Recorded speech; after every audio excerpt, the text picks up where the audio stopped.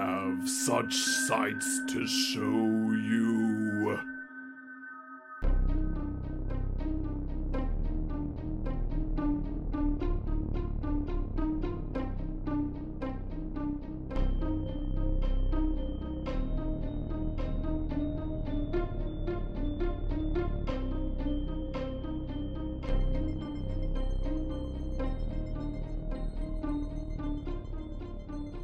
We're popping a scary horror podcast here. I'm your host, Colin. With me, as always, I have my good friend and co-host, Aaron. Aaron, Hello, hey, how's the hey. holiday season going for you, bud? Pretty good. I can't complain. All right, that's a good place to be at, man. Yeah.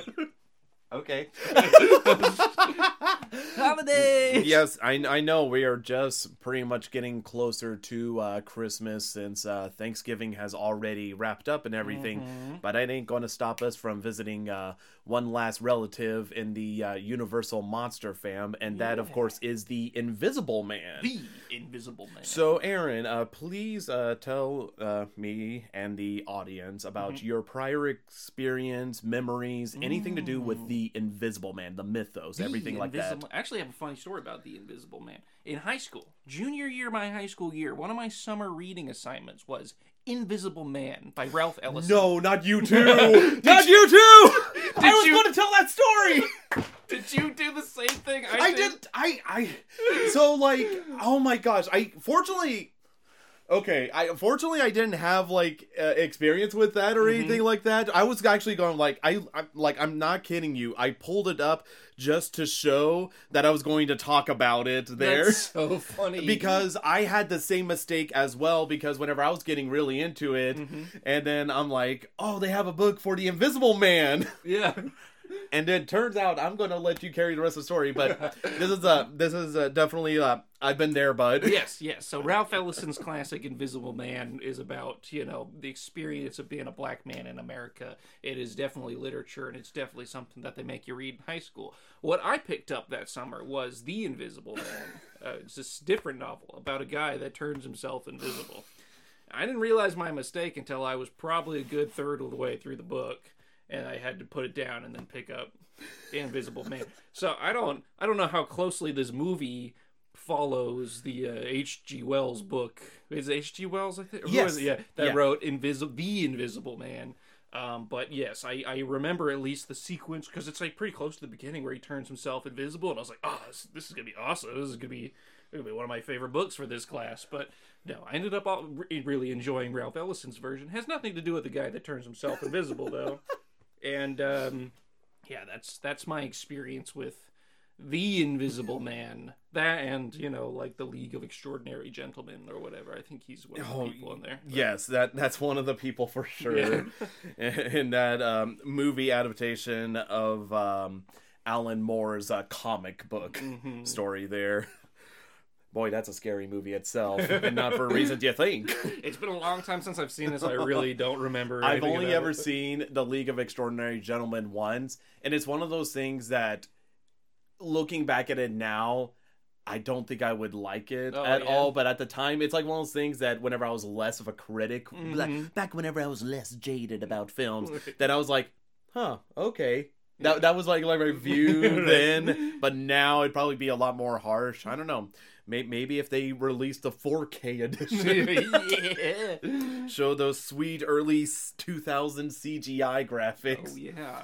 Sean Connery actually said that's like his most hated film of all time. Really, that he's in? Or just yeah, like to be fair, I can't remember if it was that or Highlander 2, but I know that's what it was. He said League of Extraordinary Gentlemen is the film that made him retire. That's so funny. Where he's just like, I'm done filming these shitty films. Doing that. Yeah, but it is funny that you had a similar experience with the book. Fortunately, I didn't have it for a class project. This was just me, like, being curious about, like, oh, these Universal monsters are based off of old novels, like Bram Stoker's Dracula, Frankenstein by Mary Shelley and everything. So whenever I looked it up, I was like, Invisible Man. Okay, here we go. That doesn't sound like the plot to The Invisible Man. It has nothing to do with Invisible Man. Way different than the movie, yeah. This just sounds like a significant cultural piece. But Yeah, whenever it comes to the idea of the Invisible Man, I've always been hit or miss with it. I feel like there's been, I mean, I guess it's just with any monster interpretation, good interpretations, bad interpretations of it. Even though it is a simple concept, it's just somebody that's invisible and everything. But I was always like, okay, Invisible Man, cool. But I never really thought beyond that about why he's invisible or anything else. I just always kind of assumed it was sort of like a Jekyll and Hyde situation where it was just like, oh, dude just messed with science and turned invisible. How about that? That was just my base consensus. And it wasn't until years and years and years later till I finally watched it, because whenever I was on my Universal Monster high, Invisible Man is definitely one that kind of takes more of a backseat, especially when compared to Dracula and Frankenstein kind of being the two biggies of the Universal Monster fam. So I've actually seen this film once, and I will reserve my overall thoughts about it until we watch it for a review. But no, it does make me lose my marbles that we both made the same mistake whenever it came to looking up the book. They're very identical titles, but very different stories. Yes, well, let's just see how different those stories are whenever we watch The Invisible Man, so stay tuned. You're crazy to know who I am, aren't you? All right, I'll show you. I'll show you who I am and what I am. And we are back from watching The Invisible Man, or should I say, not being able to watch, because he's invisible. That guy, that goofy guy. Yeah. Aaron, initial thoughts and tidbits about The Invisible Man. That was a sillier movie than I expected. Oh, yeah. Oh, yeah. That was one of the first things that slapped me across the face when I first watched it. I'm like, oh, okay. Especially because the director is James Whale, who directed Frankenstein. Oh, okay. Yeah. Which is not a very silly movie. No, it's not. But it is funny because if you talk about him, he kind of had the same mentality as Tobe Hooper did about his own Texas Chainsaw Massacre films, where he saw a lot of humor in it, which is why we haven't watched it yet. In The Bride of Frankenstein, the sequel to Frankenstein, it definitely has a lot more laughs and everything. Yeah, it is definitely funny because this came out 2 years after Frankenstein, and the silliness factor is definitely like an 11 in this film. Oh, yeah. Every police officer is just like the most goofy Bobby you could imagine. Just like, oi, what's going on there? What's all this thing? An invisible man? Never heard such a thing. Yeah, and God, the barkeep at the beginning, the barkeep's wife or whatever. Yes. Who are you then? Just the most shrill, obnoxious woman. Yeah, apparently James Whale really loved the actress who played her. That's so funny. Yeah, he thought that she was hysterical because she's in Bride of Frankenstein, so stay tuned for that. They definitely included probably a few more clips of her than I would have. I think there's one part where it's just her like wailing over her husband being injured by the Invisible Man, just like for just way longer than should have been on camera. But so yeah, goofy very goofy film. Movie. Yeah, an extremely goofy movie. Goofy movie. Yeah, I'm not gonna lie, that was my thing as well, especially with like how relatively serious the previous Universal monster films have been. Like even though there were some goofy moments in The Wolfman, this like just said hold my beer. Yeah. Whenever it came to it, but we'll see if ultimately that ends up being a good thing for you or a not so good thing for you towards the end once we get into more of the finer details of the film. So general plot of The Invisible Man is that it focuses on the disappearance of this scientist named Jack Griffin, who is played by Claude Rains, which he was actually in the last film we watched. He was Larry Talbot's dad Okay. Yeah, which it's very funny because they're very two different characters. Yes, yeah. Here, whereas Claude Rains in the first one, in The Wolfman is very serious, grounded, matter of fact, almost to the point of pure ignorance.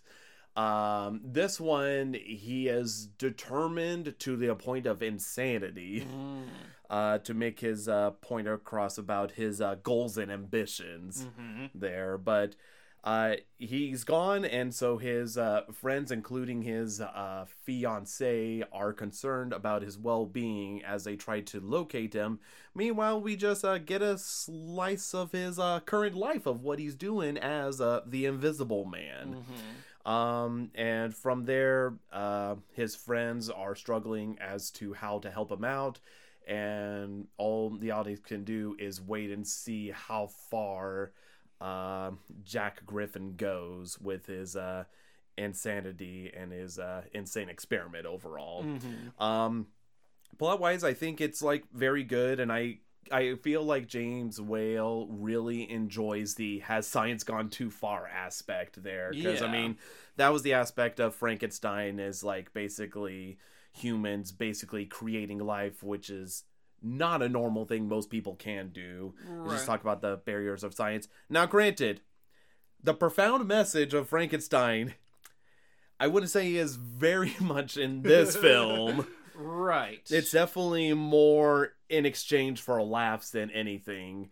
But it does give Claude Rains a lot to work with. Like, he is grandiose as all get out. Like, the way he growls his voice and projects it whenever he talks about his insane ideas and everything. Definitely makes it a fun platform. But whenever it comes to the actually sobering realization of what he's done, he really doesn't get any of that. He's like full steam ahead on the cray-cray train. Right.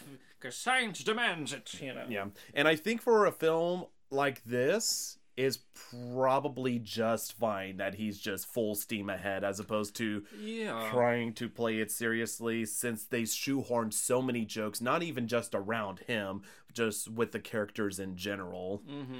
There.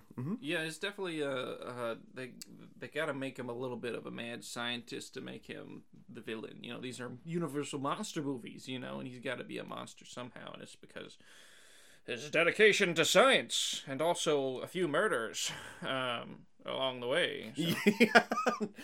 Just a few murders. Gotta make an omelet by cracking a few eggs, you know. But I feel like plot point, it's perfectly straightforward. Just mad scientist going too far with his experiment. It's a good synopsis. Yeah, I honestly felt like, and we'll dive a little bit more into when we get to criticism parts, but I honestly felt like this plot was maybe a little too simple just because of the other things that were in this movie were also pretty simple, you know what I mean? Like, I feel like the simple plot could work if it was like, and the Invisible Man is really cool, but also it sort of stopped at like, I'm invisible. Yeah. and then he didn't even go in any girls' locker rooms. He really scratched the surface of what you could do as an invisible man. I think, for me personally, I would definitely agree with that, because like, while I will say I do enjoy this film quite a bit, I definitely feel like it is the least plot driven. It feels like more of an excuse to show off the effects, which, mind you, are freaking incredible, especially for 1933. For that time, yeah, they look really good. I was like, how are they going to pull this off? Because I was like, surely they're not green screened in 1933, but they must have been doing something to achieve some of those invisible effects. Supposedly, what they had to do is that frame by frame, they had to remove Claude Rains anytime he unraveled certain stuff. So it was just like literally just editing frame by frame. Wow, that sounds tedious. Yes, it was very tedious there. So which is why I know we're in the character section as it is, but you know, it's a podcast, we jump around. But the effects, yeah, definitely incredible. Just how much of it. It's not even just like a oh, you get to see him turn invisible once. No, you get to see him invisible multiple times throughout the film. And so I was really thinking they might cheap out on that aspect because it would be so difficult to achieve those sorts of effects in the 30s. But I feel like they didn't lean too heavily on the fully bandaged form of him or whatever. He's invisible a lot of the time, which is great because you're here to see a movie about an invisible man. So. Yeah, I would definitely say so, because even, like, admittedly, even though I do like the Wolfman, there isn't a lot of the transformation that you do get to see. And it's funny that this film came out in 1933, and you're seeing them do a lot more of these crazy effects. Now, granted, that's why I feel like plot-wise, there's not as heavy, like, such a deep, heavy plot going on. Right. Because the gags they have going on definitely kind of pause the story. It's like, ooh, look at the shenanigans going around there, which don't, like, you would think that would be a bad thing. It's not necessarily a bad thing for the story that they wrote. It's just the story ends up suffering. Well, the story, I guess, technically doesn't suffer because the story makes room for the gags. Yeah. It's just the story is stretched out so thin. Right, yeah, I would agree with that. I think the story leaves plenty of room for whatever they want to do writing-wise in the department for the plot. It's just, it ends up being so simple for me, and then they didn't add in a whole lot of, like, super compelling, engaging stuff to, like, maybe I'm just, like, Marvel movie pilled or something, like... Why isn't he, like, robbing the bank? Or, like, why? I wanted some cool overall, like, yes, I'm invisible. Check out my great power. And he does that. But his great power is, like, I'm gonna take your head off and throw it in the river. You know, like... It's just like a teenager or something, or like a little kid. For as much, like, mad scientist talk as he does, I just wanted to see some more action, you know what I mean? Yeah, that's totally fair. How did you feel how Claude Rains did in this film with his performance pieces, his monologues? How was he as a character? Yeah, so so just to be clear, that's him completely bandaged up and everything too as the actor, and then also him just like when he's just projecting his voice in and they're doing special effects, right? That's all Claude Rains. Yes. I mean, I thought he did a pretty decent job of being, like, the mad scientist. I love his little cackles he's doing whenever he's doing so his good. Yeah, he's like a little goblin. And as somebody that just rewatched the first Sam Raimi Spider-Man movie, I love the Green Goblin's just cackles, you know. Well, it's funny that you mentioned superheroes, because Mark Hamill specifically referenced Claude Rains as an inspiration for the Joker voice he did. Oh, really? That makes sense. I can see it. Yeah, he said you can actually see him doing like an impression of Claude Rains where he says like, "I'll show you something that's crazy," you know. But he did it in the Mark Hamill Joker style voice, but he said Claude Rains was one of the biggest inspirations for his voice finding the Joker for the animated series. So that's funny that you mentioned that, the Willem Dafoe Green Goblin sort of thing. But I would definitely agree. I think like Claude Rains is very good at being menacing, like with his gravelly voice. And again, he's not a very tall person, as we saw in The Wolfman, especially compared to, again, what was he, like 5'8" versus 6'2", whatever, like that. He's not a very tall person, but yet he has a very commanding voice, which probably is the reason why he got casted as Invisible Man, because you're not going to see him at all there. And so whenever it came to it, he definitely had a sense of menacing as well as insanity purely laced in, especially whenever he goes invisible and he does that cackle and he's just making these dumb jokes throughout the entire film and singing nursery rhymes and everything. It's so goofy, but at the same point, I do like him silly as a villain, and I don't even mind all the other people being silly too, but I think it makes the most sense for him, because for him, he really does think he's just above all these people and he could just toy with them, and so that's what he's doing, and I did like that aspect. But I did also like that they mentioned that it's not just him, but also just the experiment he tried on himself containing a drug that actually makes people go insane. Right. And so they are like, yeah, he's probably going cuckoo for Cocoa Puffs right now. Right, as a side effect. Like, yes, he's invisible, but also his brain is melting, yeah. Mm-hmm. But, yeah, I think they did a really good job with the design of the Invisible Man. I mean, this is kind of like one of the first representations of the Invisible Man on film. And for first representation, it's honestly pretty dadgum perfect. I love the bandages wrapped around, even at the beginning where you see tufts of hair, which turns out to be like a wig later and everything. I just love that first initial craze design there, as well as the suave design, like the smoking jacket and the little sachet wrapped around his waist, striped pajamas. Dude, it's so good. It's definitely good, and it doesn't feel like it's cheapening out either, because they do the effect multiple times, showing him take the bandages off, how he moves around invisible. Whereas a lot of films, like, to save money and time, they definitely would have just kept him in the bandages 24/7. Maybe if you're lucky, you get one last reveal, like, oh, he's escaping towards the end of the film, something like that. So definitely, I think Claude Rains was a perfect fit for this role, and definitely brings a lot of gravitas and grandiose to the role. Right. Which, unfortunately, compared to most of the characters you'll see in the film, he's definitely kind of the titular character, the one that they put all the eggs in a basket with, because it's like, yeah, Claude could carry this. Yeah. He could go all the way through. There's definitely cast of characters we can talk about there. Obviously, Dr. Jack Griffin, that we talked about, is good.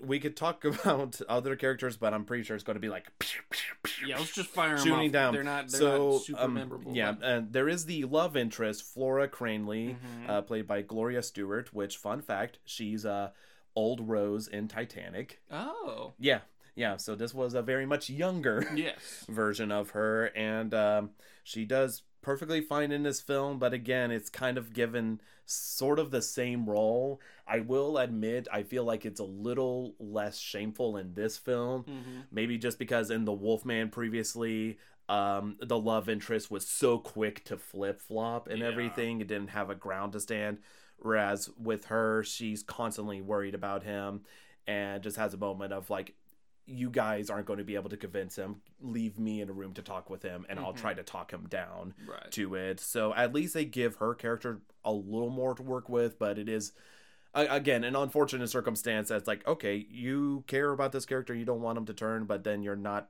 left with a lot of emotional wavering. Right. I mean, it's the 30s. This film doesn't exactly pass the Bechdel test. But yes, her whole point is that she loves him, and is also the daughter of the main scientist dude that employs the Invisible Man. Yes, Dr. Cranley. Dr. Cranley. Who is Exposition Man. Yeah, he's basically there to just be like, oh, no, we must do this in the morning. Oh, yes, he disappeared a fortnight ago, or whatever. Yeah, it's just like, oh, this is the experiment he was messing around with. Only a rough draft, the drug. This drug I remember reading, and he wouldn't have read this because it was in German. That's an important detail, I guess. And it came out later, just recently. Right, so he doesn't know that this drug is driving him insane, but I do, camera. So now you know, audience. James Whale just making sure, and that's loophole is sealed. Tie that little bow. Yeah, doing that.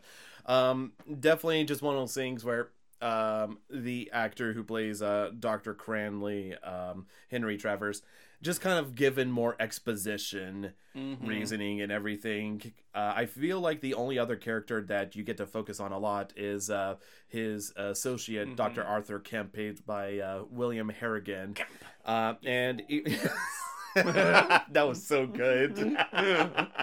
Yeah, and I feel like, again, Kemp is a good character, just basically practically being held hostage. Yeah, no, I love Kemp. Like, I feel like he doesn't get a lot of agency as like an actor in the role, because he's just literally like, not literally held at gunpoint, but essentially held at gunpoint. Like, all right, you're my assistant to take over the world, or I'll kill you. So he's just like constantly. I love some of the scenes where he's like being directed by the Invisible Man. Do this, do that, and like he's like, no, don't look at me. And he has to like pretend there's somebody there. I feel like in those moments, he was pretty fantastic. But in many of the other moments, he's just like, I'm another man that talks like this in the 30s movie, you know? Like, that's true. I think, like, it's more of the idea of a character like this being stuck that's great, as opposed to the actual character himself. Yeah. But, you know, I feel like Dr. Kemp is good in the sense that he's just terrified the entire time. Like, he is mortified to the point where he's going against the advice of others, and he's like, you know, oh, to hell with you guys, I'm getting the hell out of here, sort of mentality. Yeah, he's been held hostage by this invisible man who he already kind of, they set up some negative feelings about. He's trying to steal his girl, basically, in the beginning of the movie. He's pretty dadgum straightforward as well. Right. He does not miss a beat. He's like, all right, he's been missing for a month now. He doesn't like you. Let me tell you my feelings. Yes, dude. Tries to swoop in. But yeah, definitely it makes it fun is because, like you mentioned, it's like, you know, the character, Dr. Griffin and everything, talking to him. He's like, now you listen here, and you'll do exactly what I tell you to do. Like, and he's just rocking in an invisible chair, holding a cigarette, invisible. I love that they, like, there's so many ideas of how you'd want to portray the Invisible Man, and I'm glad they didn't leave a lot on the cutting room floor. Because, like, yeah, of course he's got to smoke a cigarette while he's invincible. Mm-hmm. Of course he's got to, you know, carry this book around. Of course he's got to just run with nothing but pants on.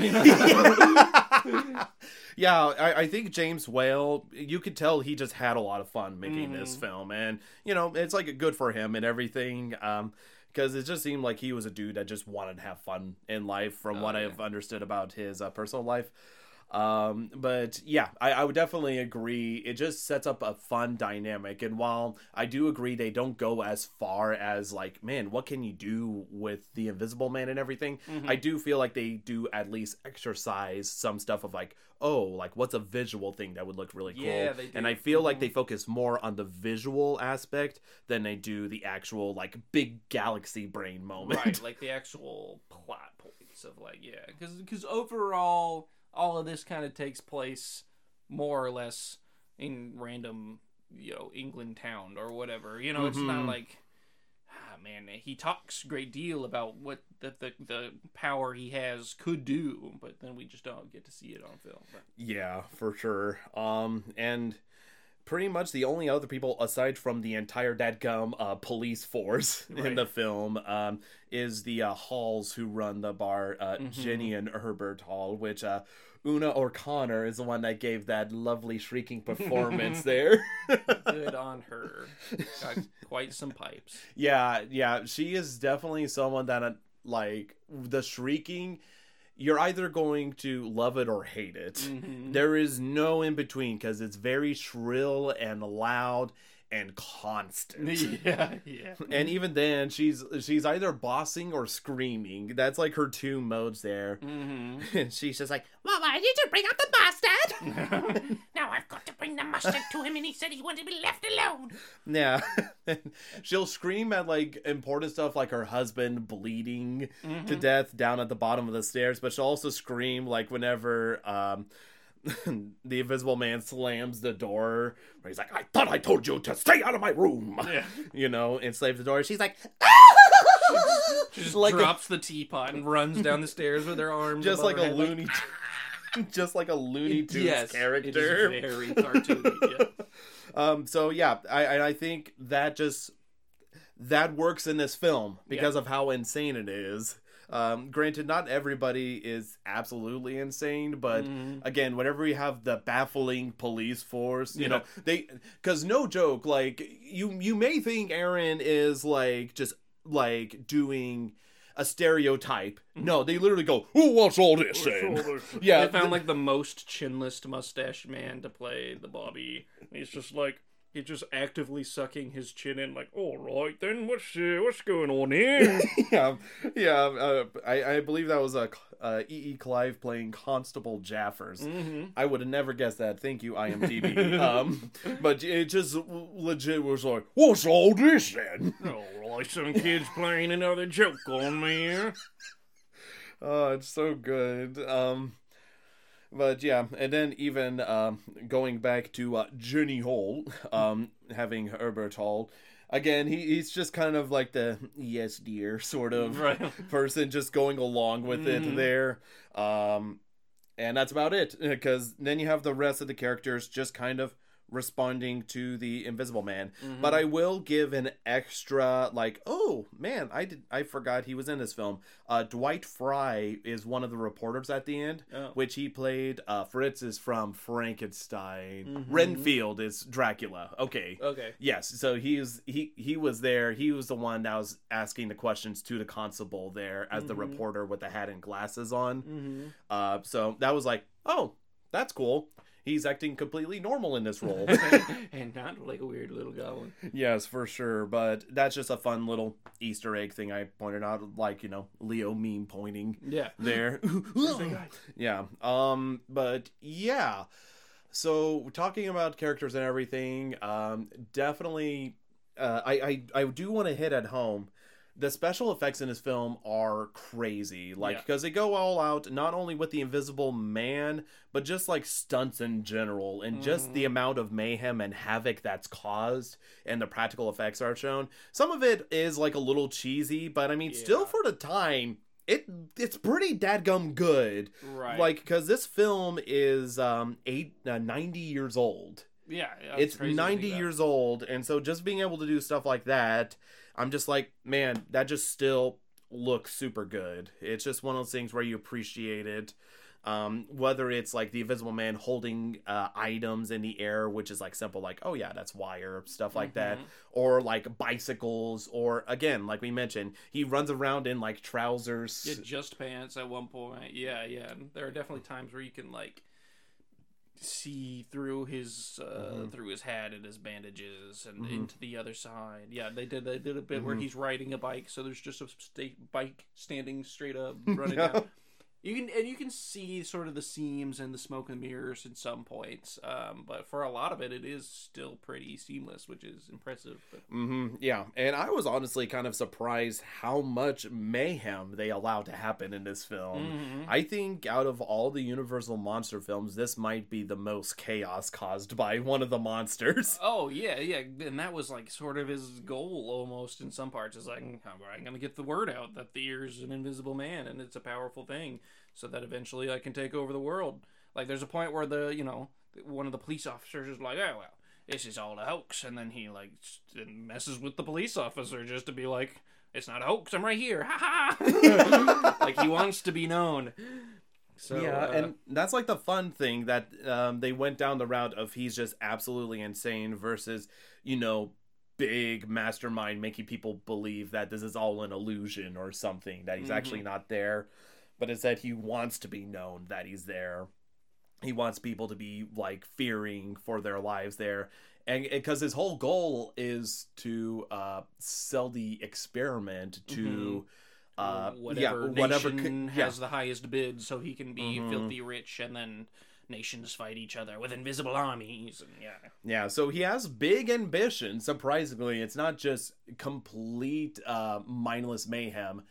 But there's some mindless mayhem along with the intentional mayhem. Right. What we end up seeing in the movie is mostly mindless mayhem. Or I guess mayhem to create a buzz, but it doesn't actually mean anything. He kills a lot of innocent people, honestly, that aren't doing anything to him. Oh my gosh. And I will say, not a lot of music. It's kind of like, the older Universal monster films where they don't have music blasting. It's not like the Wolfman where like music was constantly on blast there. It's definitely more quiet, but I feel like it works well for the Invisible Man because it allows you to hear like the creaks of floorboards there moving around. Definitely just kind of important for sound and everything. So, I definitely don't feel like it's a bad thing that they don't have it there. I know we're kind of getting towards the end of the line before we can really get into spoilers there, but is there any other aspects you did want to talk about with the Invisible Man before jumping into spoilers? I don't think so. Yeah, it's a pretty straightforward movie, honestly. It's not too long either, is it? It's probably... I think it's an hour and a half long. Yeah, so just keeps it right at that like 90-minute mark. Yeah. Unfortunately, with the special effects are probably the biggest thing to talk about because I don't think, and we've talked so much about them. But I don't. Unfortunately, I don't think there's a lot else in this movie that really wowed me besides the special effects and the surprise I had at how goofy it is. But. Yeah. Oh, and I was 19 minutes too long. It's an hour 11 minutes. Okay, that's why it seems pretty short. Yeah. Yeah, pretty short overall there. But yeah, so I guess we'll just jump right into the ratings we have for The Invisible Man. So please, Aaron, take it away. I'll keep it short and sweet, just like the movie, baby. This is like a 5 out of 10 for me. I give it a lot of props for, the special effects standing so much the test of time. I do like the actual Invisible Man himself, and I appreciate some of the goofy, gaffy parts of this. Unfortunately, I feel like there's not a lot of substance to the style. I felt like the plot overall was mostly driven by the intrigue of the Invisible Man and not that necessarily that interesting of a plot overall. And most of the characters besides the actual Invisible Man, who you don't even really get to see half the time, you just hear him talking, are not as interesting as the main character. So for that reason, it's like a flat 5 for me. But yeah, that's fair. So the real question is, does this mean you enjoyed Invisible Man more than The Invisible Man?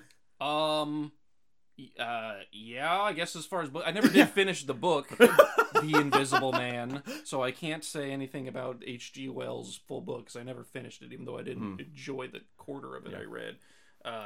But I was talking about Invisible Man. Yeah. But comparing that to Ralph Ellison's Invisible Man, I mean that's a masterpiece.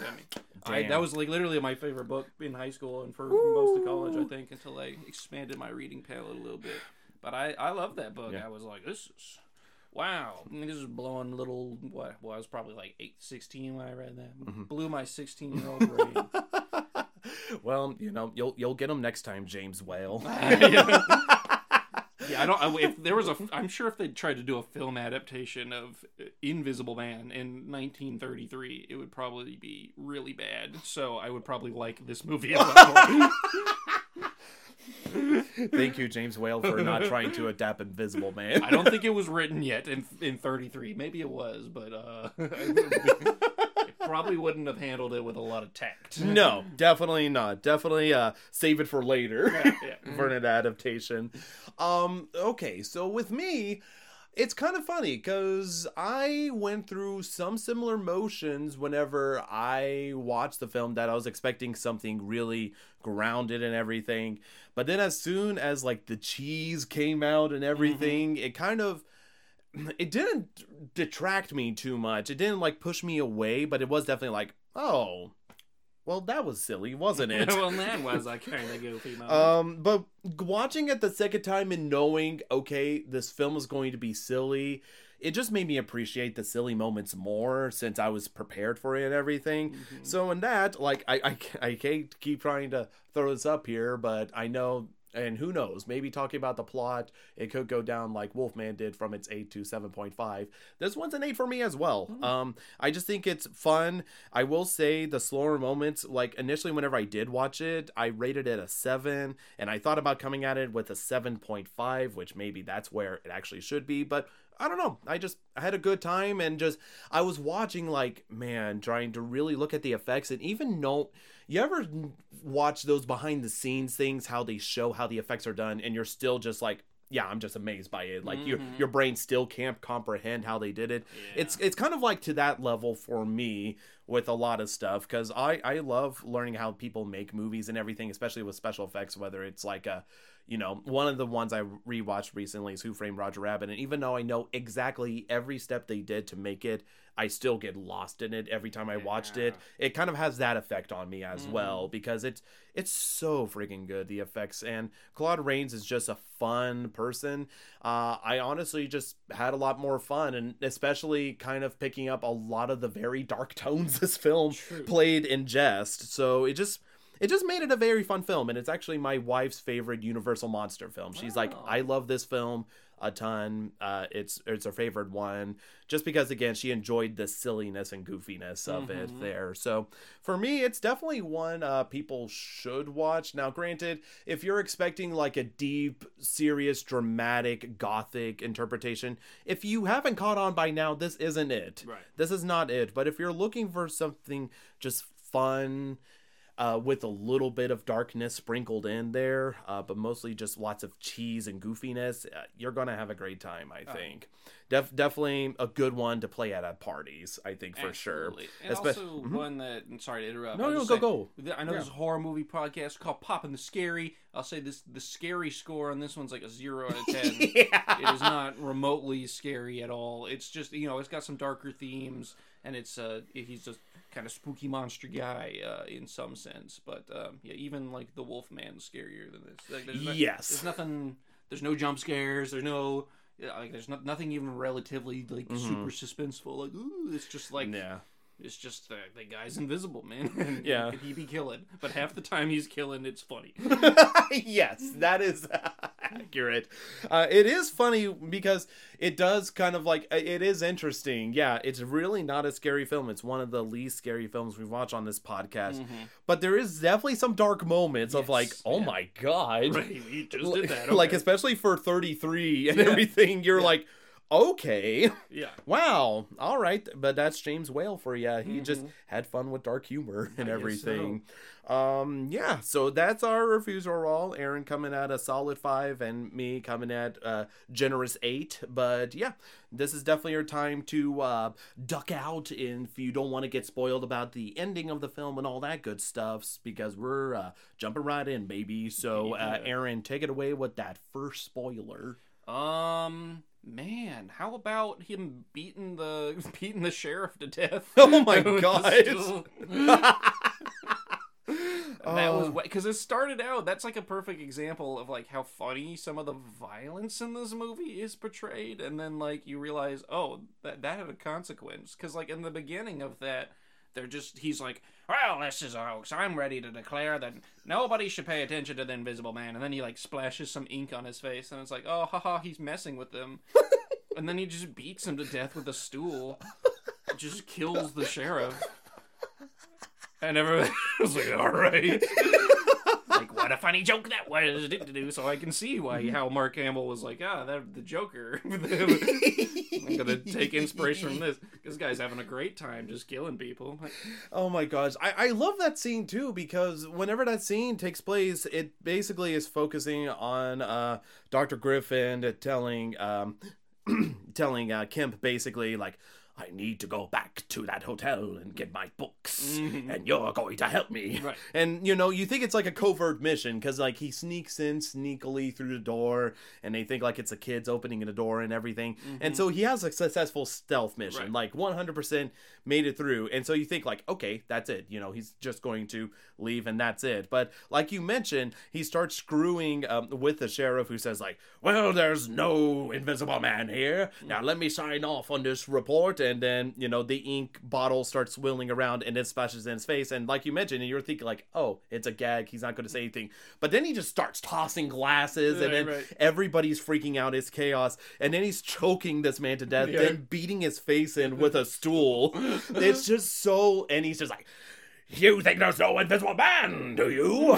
Like, it's just like, yeah, he's just, and he kills the dude. He straight up kills the dude because they show him, like, taking his body out with, like, a blanket draped over. Like, it's just very, like, wow. Yeah. Okay. Because, like, again, if you were, like, Giga Brain, you would go the stealthy way, but no, he wants that level of infamy. He wants people to know it's him doing all this chaos and everything, because the exposition they have behind it is like, people believe that there's a gas and makes people hallucinate an invisible man running around, because it's like in this quaint little village and everything. And that wouldn't be the first time that there was mass hysteria, especially in that era of filming. But so, like, a lot of things, Salem witch trials were mass hysteria, where everybody believed there were witches in the village, So, I thought that was a neat little detail of how they justified it. They're like, yeah, there's a lot of reports of this, but there must be people going insane because there's no such thing as an invisible man.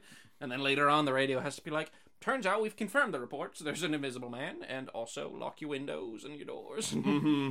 And I did think it was nice how they showed all the townspeople preparing for the invisible man, picking up their bats and locking their doors and everything. But... Dude, everybody was just like straight up terrified. It was pretty dadgum great, and everybody was really bad at catching him.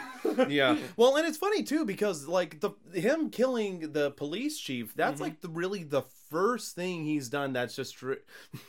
Was that the first murder? That's the first murder that happens. Granted, he did knock over a baby carriage. That's just true. Up. When he was terrorizing the town, he was like, yeah, in between like throwing somebody's hat in a river and like taking somebody's bike. Yeah, he just knocks over a baby carriage and you like see the baby, the bundle that you assume is the baby fall out. Like, Jesus, did he just kill a baby? I don't know.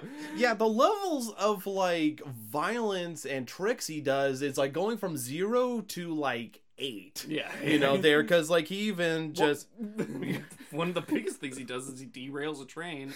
Oh my gosh, that's even later. They say later that he's like that. We're like, yeah, he killed 100 people on that train. Like, Jesus, that was one of the moments like that. I'm just like, oh my gosh, because you even hear screaming and everything. Right. It's not just the train crashing; it's like crashing, screaming, fire. The way it was cut was still so goofy. You could tell it's a model train, and if it goes off the track. And the whole time I was thinking, like, why do they have a lever that just turns the train off the mountain? Like, here's the track that goes straight off the mountain, Oh, it's so good. And I think what happens before, that's him, like, taking the tray of money from the bank, right? Yeah. It's like little petty thief, and he's just like... Well, he takes the train, then he throws it for everybody to get. Yeah. It's just crazy transitions like that it's like, okay, this is like just petty theft, him just sprinkling money out and him just saying, here you go, here's a gift from the Invisible Man. Yeah. Doing that, and then he drops a tray, and then he's like derailing a train, killing 100 people. Robin Hood to terrorism, like real quick. Yeah, but it also just makes it funny that he's not just one note. He's doing stupid little petty things, like especially whenever he screws around with the people, because like he first scares the people that are going up to the room. This is the first reveal, which, mind you, I think it's a great reveal whenever he first shows like him like being invisible and everything. The rap they did especially. But then it scares them, and they're like, no, we have to go back up there and deal with it. Before he gets all of his clothes off, Yeah, and then he's just like this shirt running around on the chair going, flapping his arms around. It's like literally just like a Benny Hill chase, like they're chasing around the chair, and then he like takes the shirt off, and then it's like, oh, he jumped out the window. He's like, you think I would jump out the window like a petty criminal? I'll choke you. I'll kill you. And he's like, yeah. And then he just like walks straight out again. And it's just, again, causing that mayhem as, whether it's tossing a hat in a river, throwing bikes, beating people with brooms, or tossing babies. Yeah, right. Like, it's just crazy stuff like that. But the whole town, Frankenstein's mom was like, oh yeah, we're going to get that monster. Meanwhile, this is like, hold my beer. They even said like, oh, the plan's to get thousands, then tens of thousands in order to stop him from causing this mayhem. It's just so crazy because they could have just been stopped if they just like went forward instead of backwards anytime he touched them, Yeah, they were really bad. Like, this whole room full of police officers, he somehow manages to like squeeze between them to splash the ink on the guy and slap him around, and then he's just choking the guy. Like, if he's choking you, you know where he is. You know what I mean? Why is nobody getting him off you? Why is nobody like just as soon as he arrives and does anything, they just flee like cockroaches. They're like, ah! Yeah, it's funny how quick, like, even though the police force does adopt new techniques, and you're like, oh, that's clever, as soon as he appears, the plan goes out the window, apparently, because they have this whole great scene where Kemp's called, first he called Dr. Cranley, who was just like, Jack's here in the house, you gotta save me. You gotta save me real quick, he's gonna kill me. And he's just like, no, if I go now, he'll get suspicious, In the morning. Yeah, and so then he's like, oh, fine. And so then he calls the police because he just can't wait. And whenever they get to the house and everything, I do have to say, I do love the back and forth there. Like, whenever Jack starts questioning Kemp, basically, like, why are you down here? Why did you have the door locked? He's like, I couldn't go to bed and everything, and I was scared. Would you be scared if you were in my position? He's like, I'm your friend, your partner. And then as soon as Dr. Cranley and Flora pull up, he's like, I see you called the police on me, did you? He's like, no, I swear I didn't. Look, it's Dr. Cranley. He's like, oh, Flora. And so then he's back. But then as he's talking to Flora, which I do like a ton, and I'll talk about that. They show, like, the police linking arms as they're shrinking around the house. Yeah, you can't break through this impenetrable defense. But then as soon as he's like, oh, he tossed me hat off. Yeah. Oh, he got me nose. And then the other person's pulling like, oh, he's got me legs. And then he's swinging around in a circle. Yeah. The policemen are just scrambling. He does a Solange Bowser to the guy. He does. He just grabs him by the pants and swings him around. So long, Bowser. And then he steals the He pants. steals his pants and runs off. Yeah. And he chases a woman down the street wearing the pants. So you just see a pair of pants as he's, again, singing a little song. If I lived in the universe where the policemen were just that level of incompetent, I mean, man, if he tried that in America, they just would have started shooting everywhere. Where is he? I don't care, start shooting. Light up the house. Shoot first. Then maybe ask questions later. Deny questions later. That's what it is. Exactly. And so they do that, and then they have techniques of like, okay, we're going to hold the net like this and move. Yeah, right. Because then he'll get caught. And then they have like paint guns. Right. Just and loose dirt on the wall so they'll know if he tries to climb it, you know. Yeah, they develop new techniques there. And then obviously towards the end of the film, that's whenever they have the final technique. That's a surefire way to get them. But before getting to the overall ending, because I feel like there is some things to unpack there, just so I don't forget, I will say I do appreciate that Flora does get a moment to talk with him, because he just kind of, you get to see a different side of him, because you could tell he still loves Flora, which is actually kind of nice to see a different side. Like, it's not completely one note there. Now, granted, it's not super deep, the level of talk, but you can at least see that he still, even in the madness mindset he's in, he still loves Flora a ton, because he's just like, I was penniless whenever you found me, but soon I'll be rich and famous, and I'll be able to give you everything you want. You know, doing that, which I do feel like it's, for me, the way I interpret it is half true.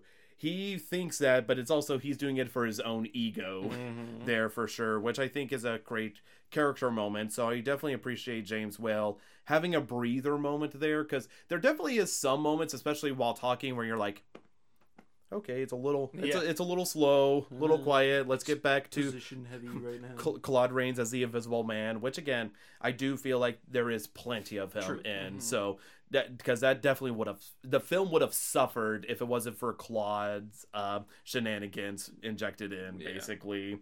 But yeah, I do have to say, I love the adamance of Kemp whenever.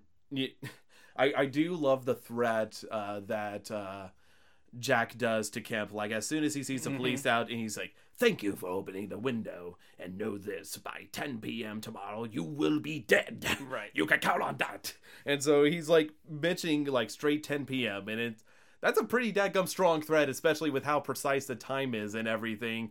And whenever they're talking about it, it's like, it's okay, we'll have you well guarded and everything. He's like, no, you'll be able to get through. I can tell you that. I need to get out of here and everything. And it's like, I don't know. I mean, I think you'll be fine. I think you're overreacting. He's like, no, I know him. He's going to get to me and everything. He's like, all right, fine.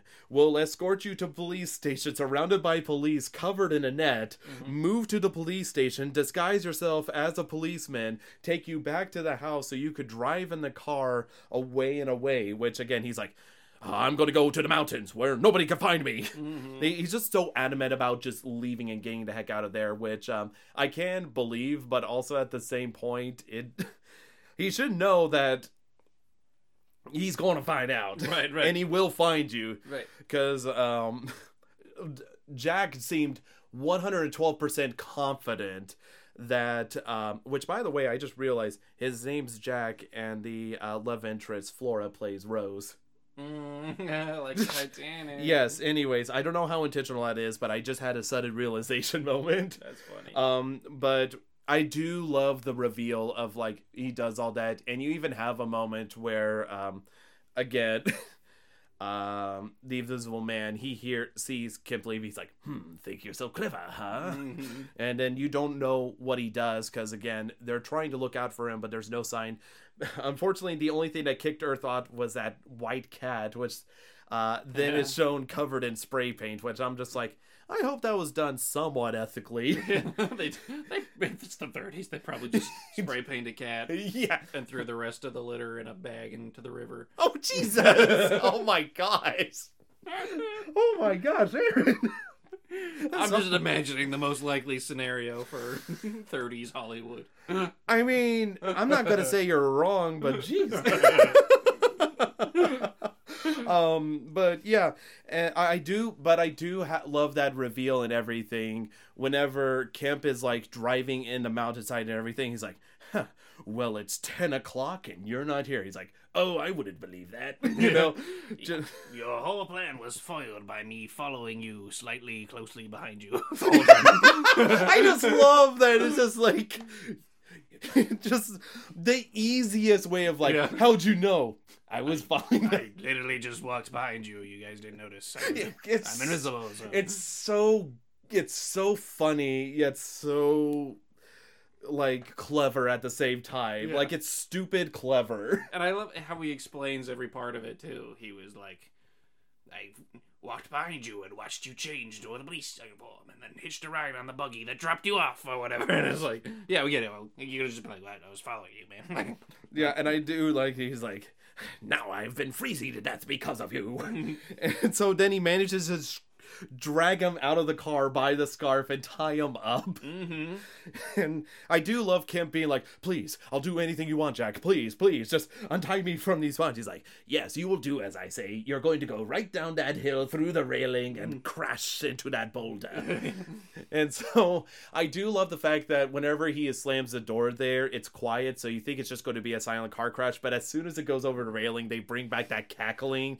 And boy, oh howdy, what a car wreck that is. It's just immediately first impact explodes into flames, toss, rumble into a fiery wreckage pile at the bottom. It's a good car wreck. I would have been pretty sad because I'm sure they didn't get to do a lot of takes on this. So I would have been pretty satisfied if I was behind the camera, like, yeah, that was a good car explosion. Yeah, the like that and the train. I was like, that was actually pretty good. Looked pretty good, well shot, man. Everything's perfectly framed and everything. It just looks good. I mean, obviously you know how it's done, but it still looks really good and believable.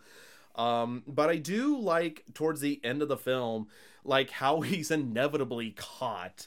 Where again, he's like, you know, in the mountainside and he decides to sleep in a little hay barn, and the farmer happens to see him or notice something's in the hay bale with his honk shoe ass snore. Yeah. I love the term honk ass. One of those.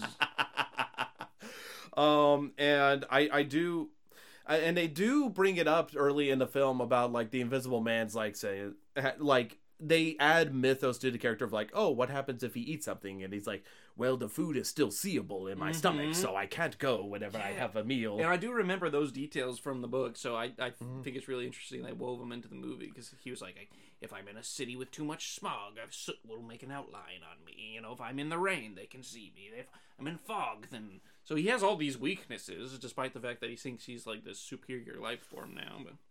And the snow ends up being like an idea the police chiefs have, where it's like, oh, hey, this might be the best chance to try to look for him because we'll be able to see his footprints clear as day. And then coincidentally, the farmer comes up and says like, the Invisible Man, he's in the barn. And holy cow, they have a whole army and a half surrounding this barn. And then they set it on fire, and whenever they're trying to smoke him out, which, I mean, makes sense and everything, but they are doing the arm linking thing again.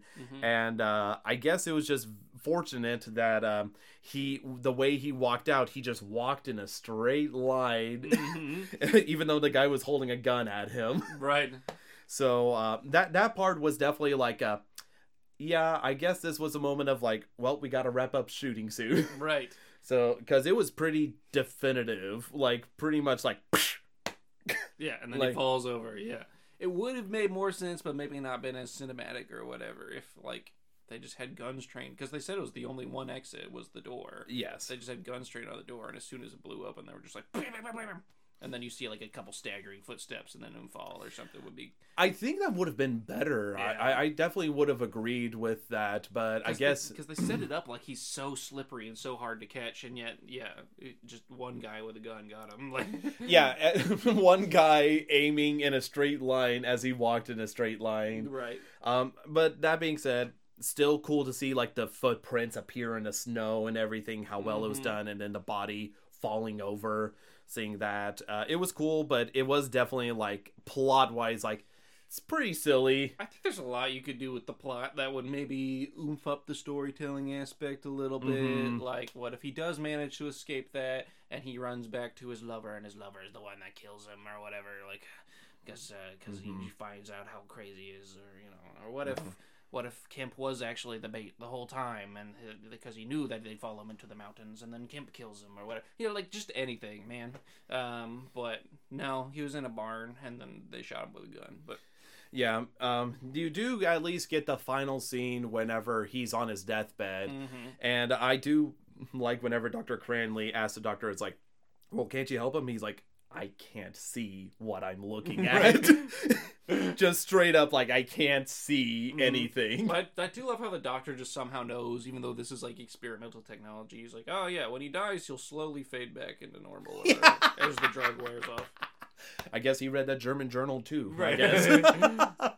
But I do like, again, it's like the last bit of like sanity, I guess, of Dr. Griffin calling out for Flora as she appears. I don't, although I do love that the doctor already knows it's going to be gruesome apparently whenever he turns visible and everything. So I'm curious on how shocking it was to see him turn visible, because like whenever he dies, you see the skeleton appear, then like muscle tones and everything, and then inevitably his face, which, I do think is a good ending, like seeing the Invisible Man turn visible. It's just the steps that took there, like from the point like after he kills Kemp to turning visible. I think it was just one of those things of, we don't have time for this, we gotta speed up. Right, yeah, let's get it going. And they kind of give him a line too that like cements what's supposedly the message of the movie, but like it wasn't really a great through line throughout the rest of the movie, so it didn't have that much oomph to me. But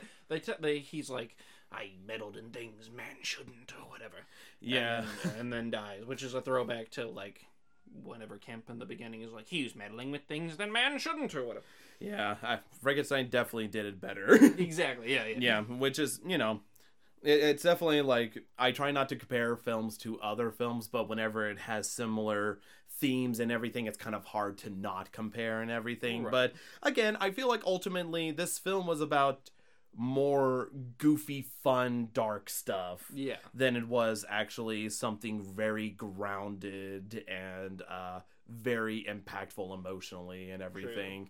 But yeah, it was still a fun romp. It's definitely one, like I said, definitely got a good laughs out of and just enjoyed watching. Like, if you want a film that has early use of special effects, this is probably one of the prime candidates to study. Yeah, true. This is like a staple for special effects lovers, like people that are interested in it, especially in a time era like before CGI took over and everything. Right, before any sort of digital involvement, Yeah, which again, like I know I like boast practical effects to the nth degree there.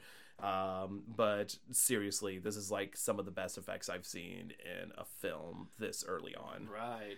So Which I feel like anybody with After Effects and a little bit of knowledge in 2023 can make the effects that they were making as far as the for shit sure goes. I mean, it's like we're not saying it's impressive by today's standards, but it's impressive by like if you tried to replicate it the way they did it, that's got to be extremely difficult. Yes, and so I think that's one of the biggest reasons people should respect this film. Yeah. Again, mostly for technical merits than actual written merits and everything else. Yeah. So, yeah, I mean, I think that's pretty much the most of it there. Is pretty, like, short, sweet, to the point there. Yeah. Any other thoughts, tidbits, critiques, praises, anything like that?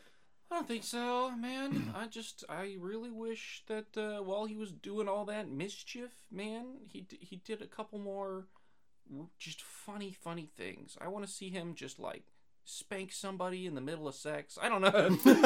I think he Was it did you? spank one of the police officers.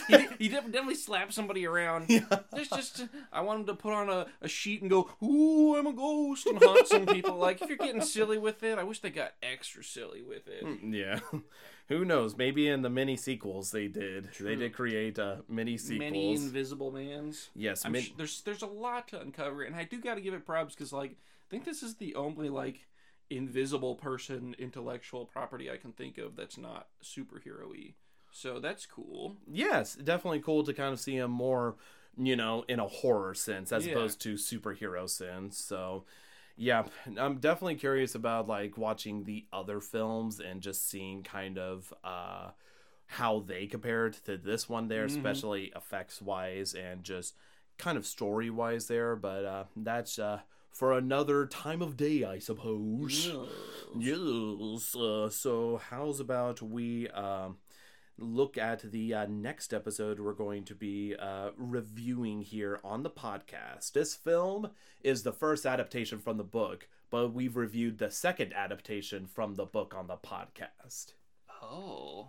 Yeah, the book was called Who Goes There? Mm-hmm. And then this film came out in 1951. Then the other film came out in 1983, I want to say, which had Kurt Oh. Russell in it. Okay, so The Thing, right? Mm-hmm. Yep, and the I don't title. know. I don't know what the title of this one would be. Well, it's all good. You could say the alien came from. Another world? Yes. The Thing from another planet or whatever. Yep. You almost got it, buddy. The Thing Yes. from another world. Yes, it's the thing from the other world. I'm sorry I made that way more difficult than what I needed No, that's okay. to. So yeah, we'll be checking that one out. Figured it'd be a good one with all the snow coming in for the holidays Yeah, okay. here. Just get into the frosty mood there. Yeah, dope. So yeah, that'll be interesting to watch. So Excited. yeah, well, that's good. That's real good. That's real swell, bud. Yeah, I liked The Thing. Yeah, All right, so, excellent. So thank you all so much for listening to this episode. We'll see y'all again next time when we're popping the scary with The Thing from Another World. That was not rehearsed. Be sure to subscribe to our YouTube, Castbox, or iTunes platforms to stay up to date when new episodes drop. To see what Aaron and I are up to, check out our respective Twitter accounts. For me, it is @ColkirkVA, and for Aaron, it is @AnimalGameDev. Thank you all so much for listening to our podcast. We'll speak to you all again next time when we're poppin' the scary.